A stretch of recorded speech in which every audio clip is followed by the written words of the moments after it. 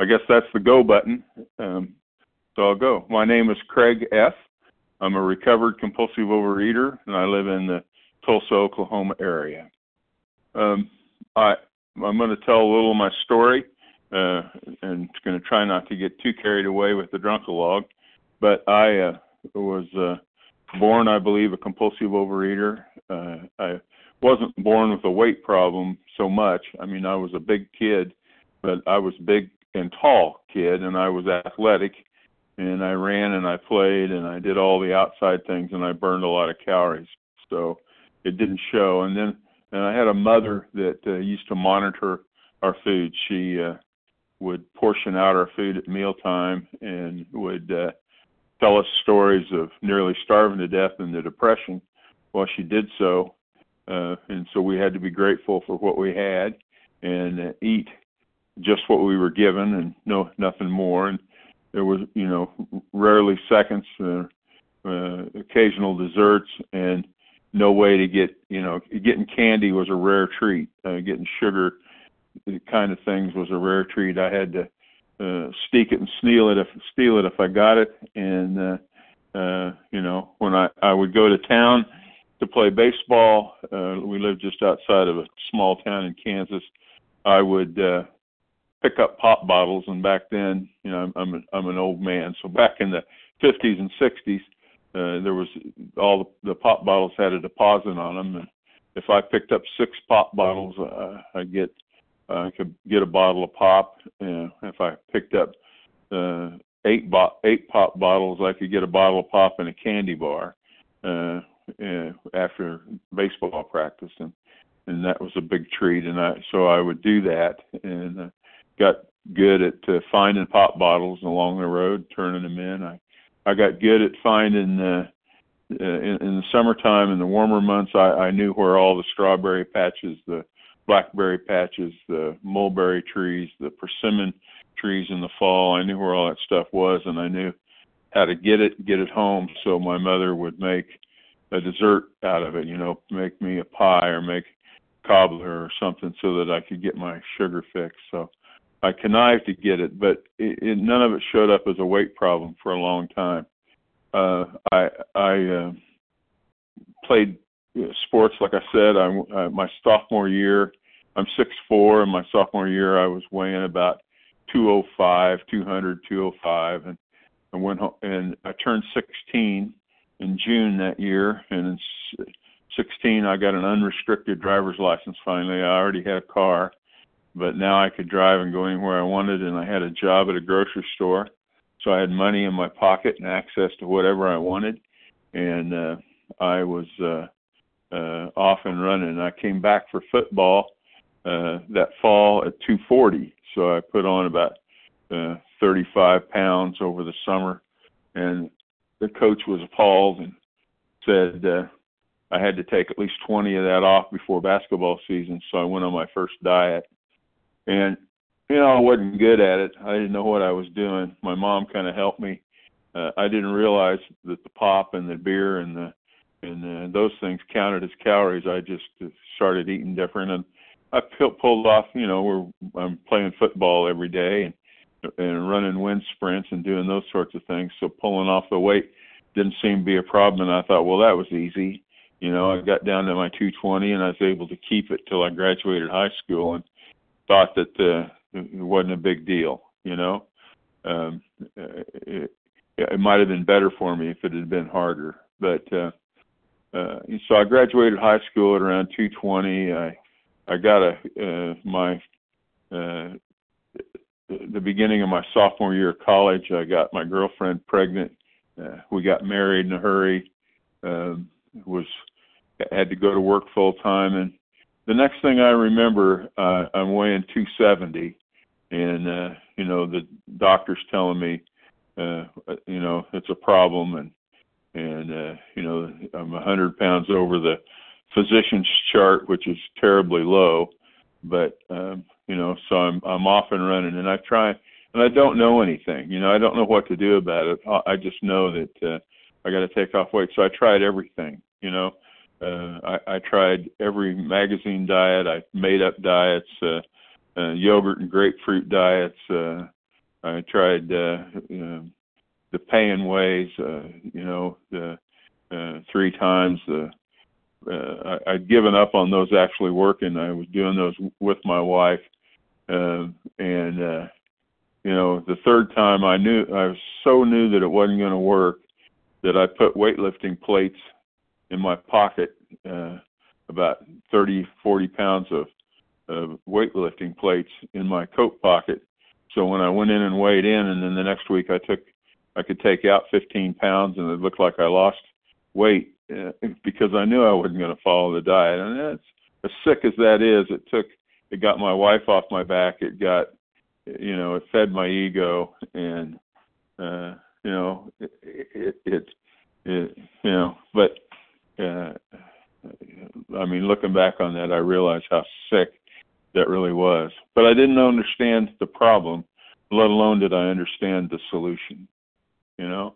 By the time I remember the first time I hit 300 pounds, we'd moved to Arizona, and my boss had a doctor's type scale in his garage, and I stood on it and I tipped at 300, and that was the second time I tried Weight Watchers, and and I lost some weight, and thought it would work, and I did the doctor's stuff where doctor gives you the shots of distilled from the hormones of pregnant women, and vitamin B shots, and the whole thing. I did that when I was in school. I have an architectural degree, and that diet ended. It was 400 calorie a day or diet, and terribly restrictive, and I remember in the amphetamines to keep you on it.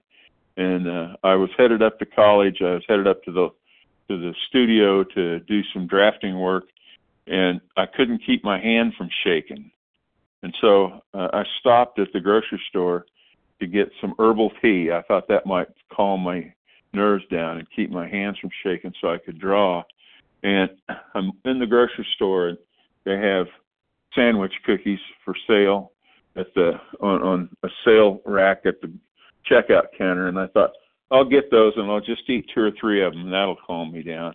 And I'll take them up there and, let everybody else have some cookies at the studio. And I got them out to the car, and it was like 3 miles up to the studio, and they were gone by the time I got there. I'd eaten them all, because once I had a few, I couldn't stop. They just was like a feeding frenzy. So and then that diet was over. I'd gone from 290 down to about 230 on that diet, but it was over, and it didn't work anymore, and I didn't want to go on it. So anyway, I tried everything. I tried the drinking man's diet, which was a shot of whiskey and a small steak 3 times a day. Lost a lot of weight, very unhealthy.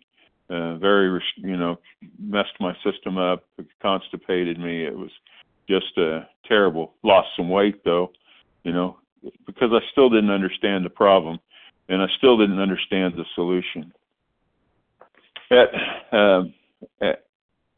about 38 years old or 37 years old along there, I stepped on the scale again, and so this is 7 or 8 years after I tipped it at 300, and this time I tipped it at 400. And I was in a doctor's office, and the doctor gave me a speech. This nice little female doctor gave me a speech about how I was going to drown in my own juices, and everything that was going to happen to me if I didn't take off the weight. And I was determined. I was strong-willed, and I was determined. I gritted my teeth and said, that's enough. I'm going to take that weight off now. I played with this long enough. By God, I'm going to do it. And so I left the doctor's office, and it was lunchtime, and I got in my truck, and I started down the street, and I passed one fast food restaurant. I passed a second one, and the third one I said, I'm going to pull in here and get some lunch, and I'll start my diet in the morning. And looking back on it, I know, now that what was driving me was fear, coupled with everything else. I she'd scared me. She'd scared me to death. And my reaction to fear was to eat so I didn't have to feel the fear, to eat so I didn't have to feel that feeling. And, I got 2 hamburgers and a big drink, and of course I didn't start in the morning. So at about 39 years old, my soon-to-be ex-wife decided she'd had enough of me, and and probably for good reason. There's always mixed problems, but for good reason. And we were going through the throes of maybe getting a divorce and maybe not. And I was living in Allentown, Pennsylvania, and she was living in Phoenix, Arizona, and I was flying back and forth to see her and the kids one weekend a month. And in Arizona at the time, in order to get a divorce with the minor child, and our youngest boy was still a minor, you had to show the court you'd tried to save the marriage. You got some counseling, and so that's what they told us. So she'd gone to a counselor, and rather than doing counseling together, I went to see a counselor, and God interfered here.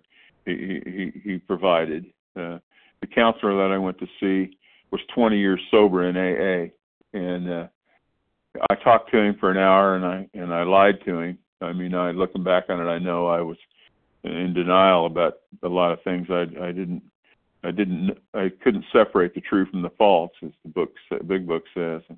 And after an hour of it, he said to me that what he thought I ought to do was go to Overeaters Anonymous. And after I'd been going for a year and was ready to start telling him the truth, come back and see him, and he thought he could do me some good. And I wanted to poke him in the nose. I really did. But I knew he was right. So I went to a meeting. I flew back back that day to Pennsylvania, to Allentown, and I went to a meeting that night, and I didn't really get much out of it. Didn't like what the speaker had to say. I didn't respond to it. Whatever. So the following week, I had to go back to Arizona to take a deposition. And while I was there, my ex-wife, now soon to be, said she'd finally decided she wanted out. She wanted a divorce, and she wrote me a letter, taking my inventory and pointed out some things to me that I already knew about me. And I got to sit on an airplane for most of the day, and normally those traveling days would be drinking and eating days. I'd drink and eat in the airport in Phoenix. I'd drink on the flight to, in this case, Atlanta, change planes, fly to Newark and drink and eat on the airplane. And then when I get to Newark, I'd have a few before I caught the shuttle back to Allentown. And that day I didn't. That day I sat there and read that letter and realized that I was bankrupt. My life was bankrupt in so many ways. And I got back to Allentown and went to a meeting, and that night I heard a speaker speak that touched my heart. She talked about how she had this hole in her soul. I'm sure all heard the story. I've got a hole in my soul, and I tried to fill it, I tried to fill it with food. I tried to fill it with alcohol. I tried to fill it with drugs. I tried to fill it with sex and relationships and shopping and all the things that we try to fill that hole in our soul with, and nothing would fill it because it was a God-sized hole. And, she talked about that and a lot of other things, and I identified. And I got a sponsor that night, and boy, I'd like to tell you, that was 32 years ago. And I would just love to sit here and tell you that I've been abstinent for 32 years. And that isn't my story. My story is that I didn't really work the steps. I got through 3 steps. My sponsor relapsed. I used the program as a support group. I went to I was going to a couple meetings a day between AA and OA. I was eating a food plan, and I had my teeth gritted and once the allergy was broken, I was able to stay on that food plan. And I came in at 410 pounds, and I was at 260, and I was lifting weights and in the gym every day, and I was looking good and feeling good and getting female attention. Again, fresh off a divorce, and was feeling pretty froggy, pretty good about myself. And my ego, instead of being reduced, grew. And, I in the meantime moved to Tulsa. That job was over there, and I found a job here, and I moved to Tulsa. And I was scheduled to pick up my 2-year chip at a meeting, and I got honest with myself and said, the only reason you're calling yourself abstinent is you keep changing your definition of your food plan to match Fred, what you're eating. Yeah. Fred, it's Rena. I don't believe we have a timekeeper, so I think your time is just about up. If you could wrap up. Okay, I'll wrap up. So, thank you. All right, thank you. Anyway, it threw me into a series of relapses and short-term recovery and relapse and short-term recovery until about 6.5 years ago. I ended up in the hospital, and I ended up in the hospital with lymphedema. I'd hit 520 pounds in relapse. I ended up in the hospital with a septic infection and the lymphedema in my legs.